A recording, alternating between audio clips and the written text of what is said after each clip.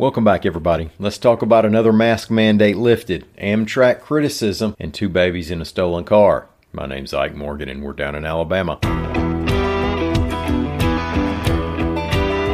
Well, here's a pretty good moment in this whole COVID saga we've been living through. The University of Alabama in Tuscaloosa, effective February 21st, will drop its mask mandate, reports AL.com's Ruth Servan-Smith. Now, that's just for the Tuscaloosa campus. Doesn't apply to UAB or UAH, at least not as of this recording. And also Auburn University still currently requires masks. The Omicron variant of COVID hopefully is leaving as quickly or nearly as quickly as it swept through the state. Almost a month ago, the week ending January 23rd, on the Tuscaloosa campus, there were more than 500 cases reported. That's students, faculty, and staff. The week ending this past Sunday, there were fewer than 50. The university said COVID masks are still required on public transportation and in healthcare facilities.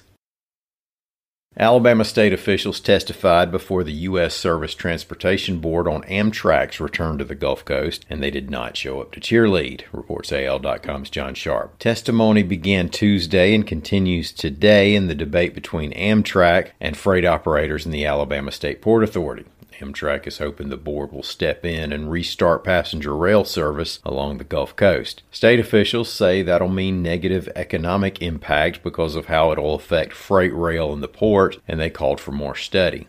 Alabama Commerce Secretary Greg Canfield, quote, "If accepted in current form, the attractiveness of our business climate will erode. Companies choosing where to spend their capital will no longer consider Alabama a great choice. That will be because of the uncertainty of the transportation and logistics issues based on this decision," end quote. Now, the concern here is rail congestion near the port's main operations. If passenger rail service does return, there is support for a train stopping point at the future airport terminal at the Brookley Aeroplex. There are a lot of parts to this story, including concerns from mayors in other states over how a decision regarding Gulf Coast Amtrak might affect passenger rail expansion in their cities. You can read more in John Sharp's story at al.com/business.